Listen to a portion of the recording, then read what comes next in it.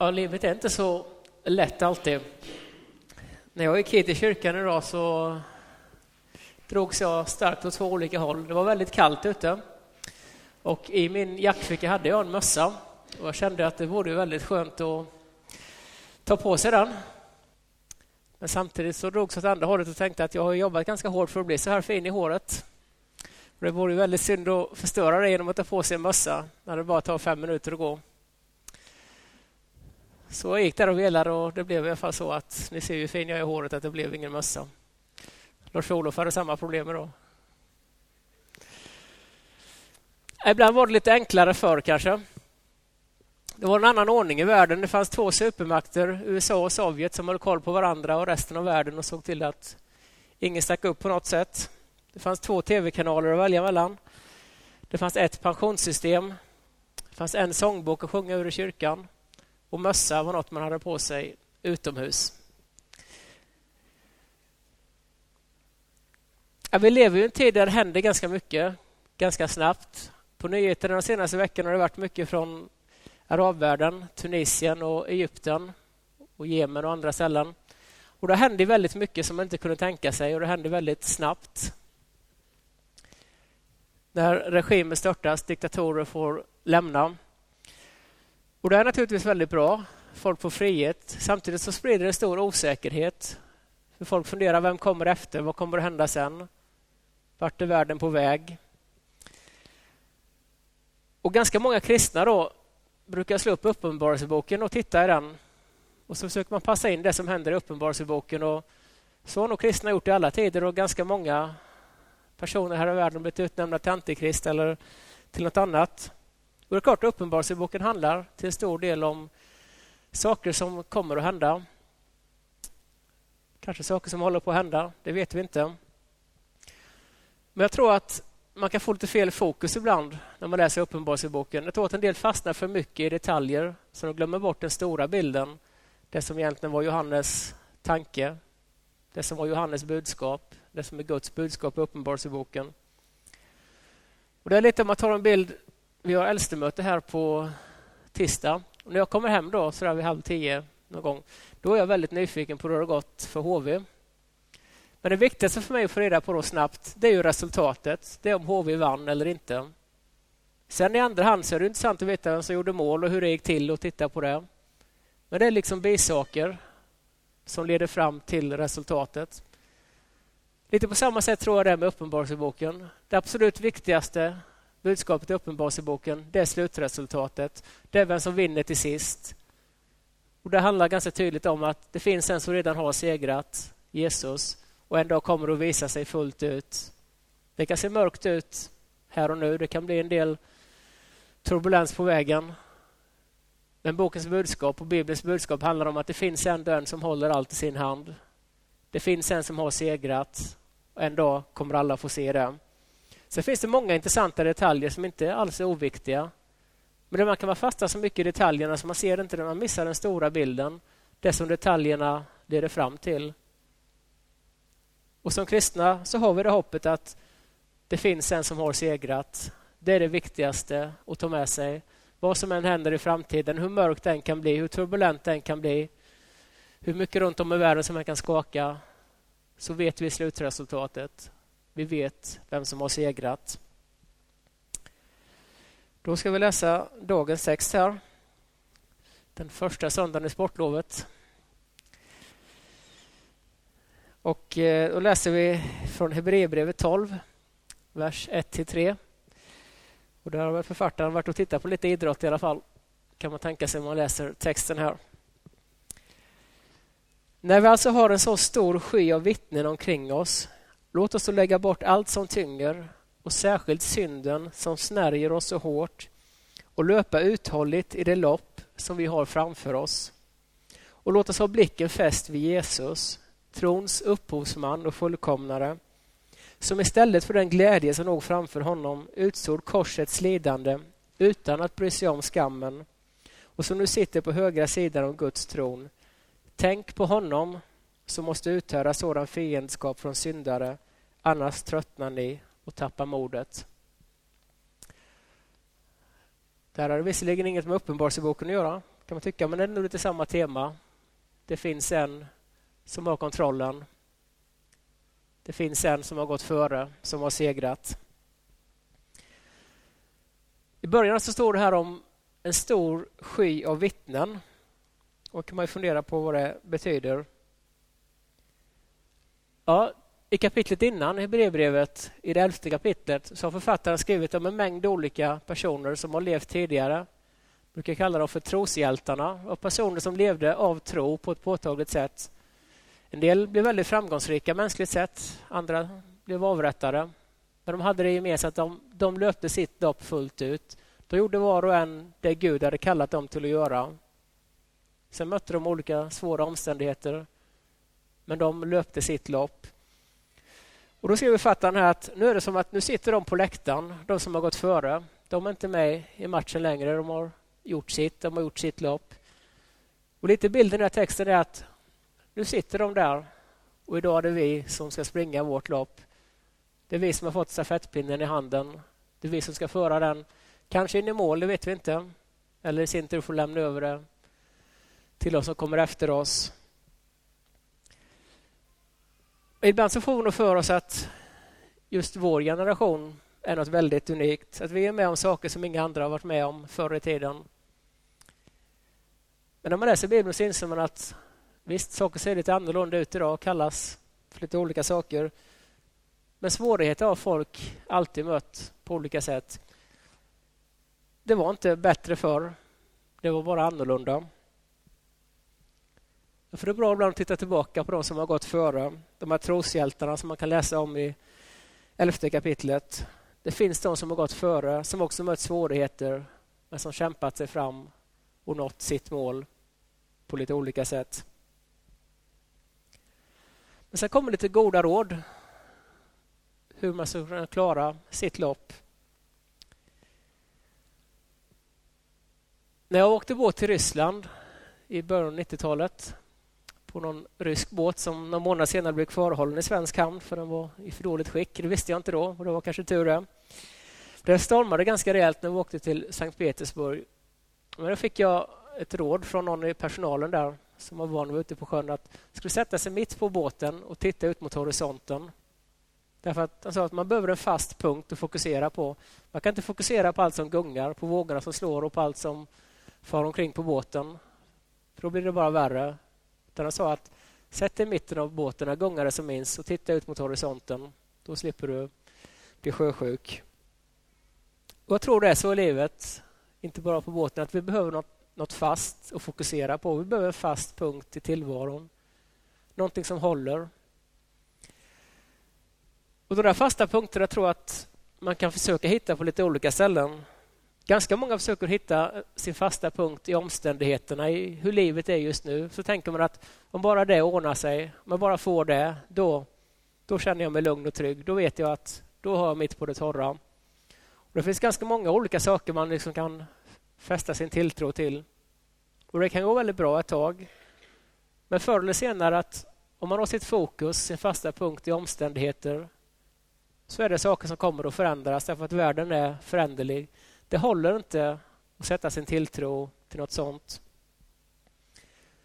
Man kan också försöka att ha sin fasta punkt i sig själv. Det är något man får ha med sig var man än går. Och visst, det finns en väldig kraft i människan. Det finns väldigt mycket styrka i en människa. Men jag tror inte heller det håller hela vägen. Därför att det finns situationer där vi inte är så starka som vi skulle önska. Det finns situationer där det inte räcker hur stark man än är, hur stark tilltro man än har till sig själv och sin förmåga att klara det man möter. Jag tror att vi behöver en fast punkt som är utanför oss själva. Och texten här talar om vad den fasta punkten är. Det är Jesus. Texten handlar om att det finns en fast punkt som håller och det är Jesus. Han står kvar hur turbulent det än är runt omkring. Hur jobbigt en lopp än kan vara, så hjälper det faktiskt att fästa sin blick på Jesus. Därför att han står kvar, han förändras inte. Jag läste om Jesus att det står att han är trons upphovsman och fullkomnare. Och man säger det betyder att han är både början och slutet. Han är upphovsmannen. Han har funnits med från början. Men han är också den som fullkomnade tron. Den som nådde målet först av alla. Vi har alltså en mästare som är både början och slutet. Som har löpt hela vägen före oss. Och som gjort det möjligt för oss att faktiskt följa honom. Följa i hans fotspår. Därför att han har trampat upp vägen. Han har nått målet först av alla. Därför kan vi också en gång nå målet. Och det är honom som texten uppmanar att det är Jesus ni ska fästa blicken på. Annars så står det att annars så kommer ni att tröttna och tappa modet. Om ni flackar runt med blicken, om ni letar efter tryggheten i omständigheter eller er själva, då blir det svårt att komma fram. Men om man hör det så kan man tycka att det kan bli väldigt världsfrånvänt. Om vi ska leva bara med blicken fäst på Jesus. Man kan tolka det som att man ska inte bry sig om något annat. Det är bara det andliga som är det verkliga. Vi behöver inte bry oss så mycket om vad som händer i världen, för vi vet ju att det blir ändå bättre en dag. Det kan liksom bli något sätt att stoppa huvudet i sanden och bara glömma allt det obehagligt. Det skulle det kunna bli om man tar det här på fel sätt. Men jag tror att se på Jesus, att fästa sin blick på Jesus, det är att låta sig inspireras av honom. Därför att Jesus i sin tur, han fäste sin blick även på människor. Jesus var inte oberörd av den värld han levde, utan tvärtom. Han såg människor som kanske ingen annan har gjort. Han såg människors behov och han inte bara ryckte på axlarna och sa att det kommer ordna sig en dag. Utan han grep in, han fanns där för att hjälpa människor. Jag tror det är så vi ska göra också. Jag tror att Bibeln kallar oss till att fästa vår blick på Jesus. Så att Gud kallar oss till gemenskap med sin son. Men inte bara till att stanna där. Inte bara att leva med blicken upp mot himlen och sen försöka gå oberörd genom livet. Utan sen sänder Gud oss till människor. Precis som Jesus blir sänd för oss människor. Så vi kallar det till att fästa vår blick på Jesus. Vi kallar det till gemenskap med honom. Men sen är vi också sända ut till en värld som ibland kan vara ganska svår. Men när vi fäster blicken på Jesus, då ger det oss också kraft att se nöden och se behoven, men utan att drunkna helt i dem. Därför att vi vet att det finns en fast punkt i vår tillvaro. Sen är ju det loppet vi ska löpa, det är kanske inte som ett 100-meterslopp som är helt fritt ifrån hinder. Utan det är kanske ibland ett ganska besvärligt lopp. Och det finns en hel del hinder på vår väg. Ibland fokuserar vi nog väldigt mycket på de hindren som är utanför oss, på omständigheter. Men de har vi ju ofta väldigt svårt att göra någonting åt. De hindren som finns där, de finns ofta där. Vi kan inte ändra själva banan för vårt lopp. I alla fall inte i så hög utsträckning som vi kanske skulle vilja. Däremot tror jag att det är inte alltid de hindren som är de största, utan de största hindren finns inom oss själva. Det är inte bara omständigheterna som är svåra, utan de största, de kanske svåraste hindren att övervinna, det är de vi har inom oss själva. Därför skriver Hebreerbrevets författare att vi ska lägga bort allt som tynger. Och han som har skrivit det här har säkert sett en del grekiska löpartävlingar. Och då gjorde de det här på ett väldigt bokstavligt sätt. Därför att de tävlade nakna. De hade inte på sig några mantlar eller kläder som hindrade dem från att springa. Utan de tävlade i full frihet. De hade ingenting på sig som kunde hindra dem från att nå målet snabbast. Kanske inte vi ska tolka den här texten just så bokstavligt. Utan för att få folk att förstå så lägger författaren till att det kanske inte är kläderna vi ska ta av oss först och främst. Utan framförallt synden som binder oss så hårt, skriver han. Det ska vi lägga av. Därför att det är något som hindrar oss från att springa vårt lopp. Det är något som vill hindra oss från att nå målet. Och då kan man säga att det är väl det som är själva definitionen på synd. Det är det som vill hindra oss från att nå målet. Och ibland kan det vara väldigt uppenbara saker, ganska uppenbara frestelser och saker som det är ganska lätt att känna igen att det här är fel, det här leder åt fel håll. Det kan vara nog så svårt att stå emot ändå. Men det är i alla fall lätt att känna igen en del saker. Sen finns det kanske andra saker som är lite svårare och känna igen och bedöma om det här är något som är bra eller inte. Det berättas att när de hade löpartävlingar i antiken så är det lite som idag. Man kunde satsa pengar. Man kunde satsa pengar på det som skulle komma först i mål. Och det var ganska populärt nöje bland rika människor i Grekland att sitta där på läktaren och satsa sina pengar på det som skulle vinna. Men då hade de lite tricks för sig också för att kunna bli lite säkra på att just deras löpare vann. Så det enda att man kastar in mynt på löparbanan.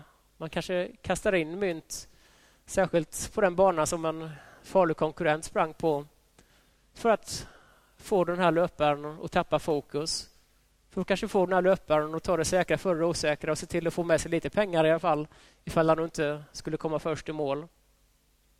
Så man slängde alltså in mynt som distraktion och tydligen måste det hänt att en del valde och tänkte att det är inte säkert jag vinner men stannar jag och plockar upp myntet så kan jag i alla fall få lite med mig härifrån. Så man valde en del kanske nöja sig med det näst bästa. Därför man var osäkra på jag kanske inte vinner ändå. Då är de där mynten redan borta. Och ibland tror jag att vi nöjer oss med det som är näst bäst för oss också. Därför att ibland blir vi kanske det osäkra på om Gud verkligen vill och vet vårt bästa. Så vi har lättare att fastna i det vi kan se på här och nu, det vi kan ta på, det vi vet att vi kan få ut någonting av här och nu. Det kan lätt bli en svår frestelse för oss. Vi väljer att nöja oss med det näst bästa. Vi vet visserligen att det sägs att Gud har något bättre i beredskap för oss. Men det är ändå något som ligger där framme. Det vi möter här och nu kan vara en ganska svår frestelse. Det är lätt att böja sig ner och plocka upp de här mynten som ligger där på vägen och i alla fall veta att man får med sig någonting. Sen kan man naturligtvis, en del löpare kanske tänkte att jag kan ju vinna det här loppet men jag kan ju plocka lite mynt också. Det skadar väl inte. Lite grann tror jag att vi har den inställningen ibland att men det här är väl inte så farligt. Jag kan ju ha detta och ändå se till att komma in i mål. Och visst, man kunde kanske både plocka upp mynt och vinna loppet i den bästa av världar. Men det var en distraktion. Det var något som var till för att få en att tappa fokus. Och jag tror att vi kan ha en del sådana saker i våra liv som vi kanske inte direkt kan säga att det här är synd. Men som jag sa, definitioner av synd är det som får oss att tappa fokus. Det som vill få oss att missa målet. Och ibland tror jag att vi fastnar i saker som i sig inte alls är något fel. Precis som det inte var något fel att plocka upp mynt på löparbanan. Men saker som ändå riskerar att bli för stora i våra liv. Som riskerar att ta en plats som det inte är tänkt att det skulle ha.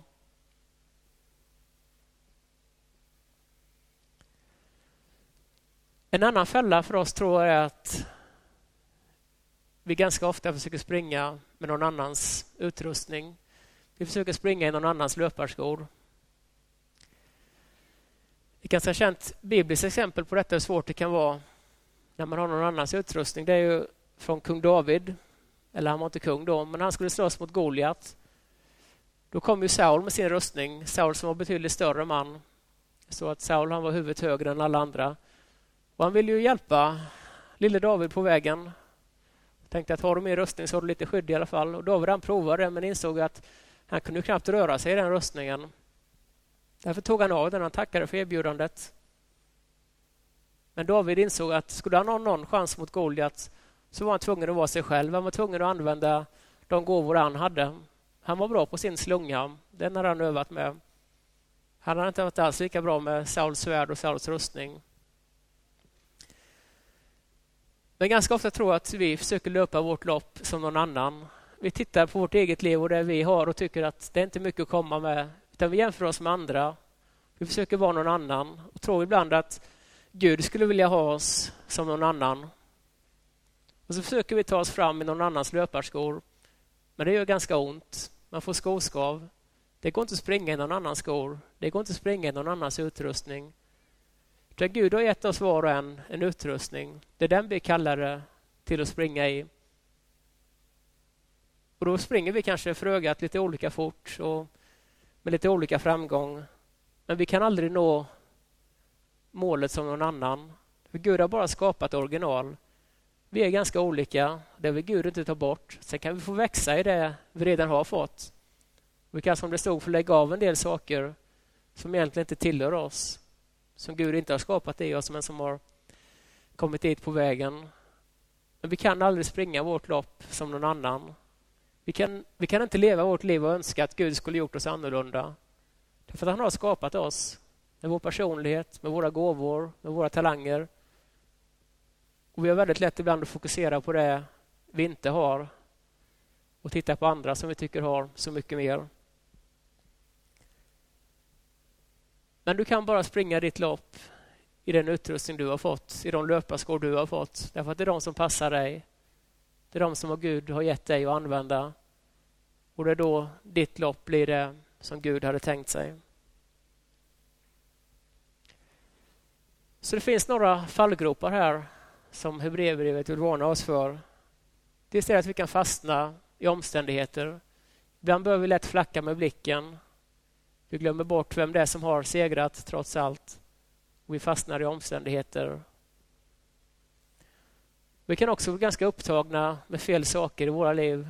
Saker som jag säger inte alls något fel på. Men som efterhand kanske får en för stor plats i ditt och mitt liv. Det finns också en stor fara i att vi försöker vara någon annan. Att du och jag försöker springa våra lopp med någon annans skor i någon annans utrustning. Botemedlet mot det här enligt Hebreerbrevet låter ganska enkelt och banalt. Det är att fästa sin blick på Jesus. Därför att han har sprungit loppet före dig och mig. Han har gjort det möjligt för oss att också göra det. Och när vi fäster vår blick på honom, då faller liksom andra saker på sin plats. Därför att det finns mycket saker som är bra och goda här i livet om de hamnar på rätt plats. Och när vi fäster vår blick på Jesus, när vi inser vad han har gjort för oss, då faller liksom ganska mycket annat på sin plats på ett ganska naturligt sätt. Våra prioriteringar blir lättare att göra. Och när vi ser upp på honom, när vi får möta hans blick och ser med vilken kärlek han ser på oss, trots våra fel och brister, trots att vi själva kanske skulle önska att vi hade lite annan utrustning än vad vi har. När vi möter hans blick och ser hans kärlek till just mig, då får vi också frimodighet och faktiskt springa vårt lopp i de skorna som han har gett oss, med den utrustning han har gett oss, som de personer han har skapat oss till att vara. Det är då vi kan nå målet. Det är då vårt lopp kan få betyda något, inte bara för oss själva utan också för andra. Ska vi till sist avsluta med att läsa texten igen från Hebreerbrevet. När vi alltså har en sån stor sky av vittnen omkring oss, låt oss då lägga bort allt som tynger och särskilt synden som snärjer oss så hårt och löpa uthålligt i det lopp som vi har framför oss. Och låt oss ha blicken fäst vid Jesus, trons upphovsman och fullkomnare, som istället för den glädje som låg framför honom utstod korsets lidande utan att bry sig om skammen och som nu sitter på högra sidan om Guds tron. Tänk på honom som måste uthöra sådan fiendskap från syndare, annars tröttnar ni och tappar modet. Herre, vi tackar dig för att du har gjort allt för oss. Tack Jesus att du har löpt loppet för oss. Tack att du har nått målet. Och tack Herre att du har gjort det möjligt för oss att också kunna göra det. Och Herre, nu ser du vad ditt ord vill säga till oss idag. Herre, du ser kanske saker i våra liv som dyker upp. Saker som vi kanske egentligen vet är sånt som tynger oss. Det är sånt som vi skulle önska att vi kunde lägga bort. Och Herre, nu ber vi att du ska verka med din helige ande. Herre, vi ber om kraft att kunna lägga bort det som tynger oss. Det som vill få oss att tappa fokus. Det som vill hindra oss från att nå målet. Och Herre, tack att vi den här dagen får fästa vår blick på dig. Tack att vi får möta dina ögon. Tack att vi får se din kärlek till oss. Herre, vi ber om frimodighet. Att löpa det lopp du har kallat oss till. Att göra det med den utrustning du har gett oss. Tack Herre att du finns här just nu med din heliga ande. Tack Herre att du kan förvandla människors liv idag. I Jesu namn. Amen.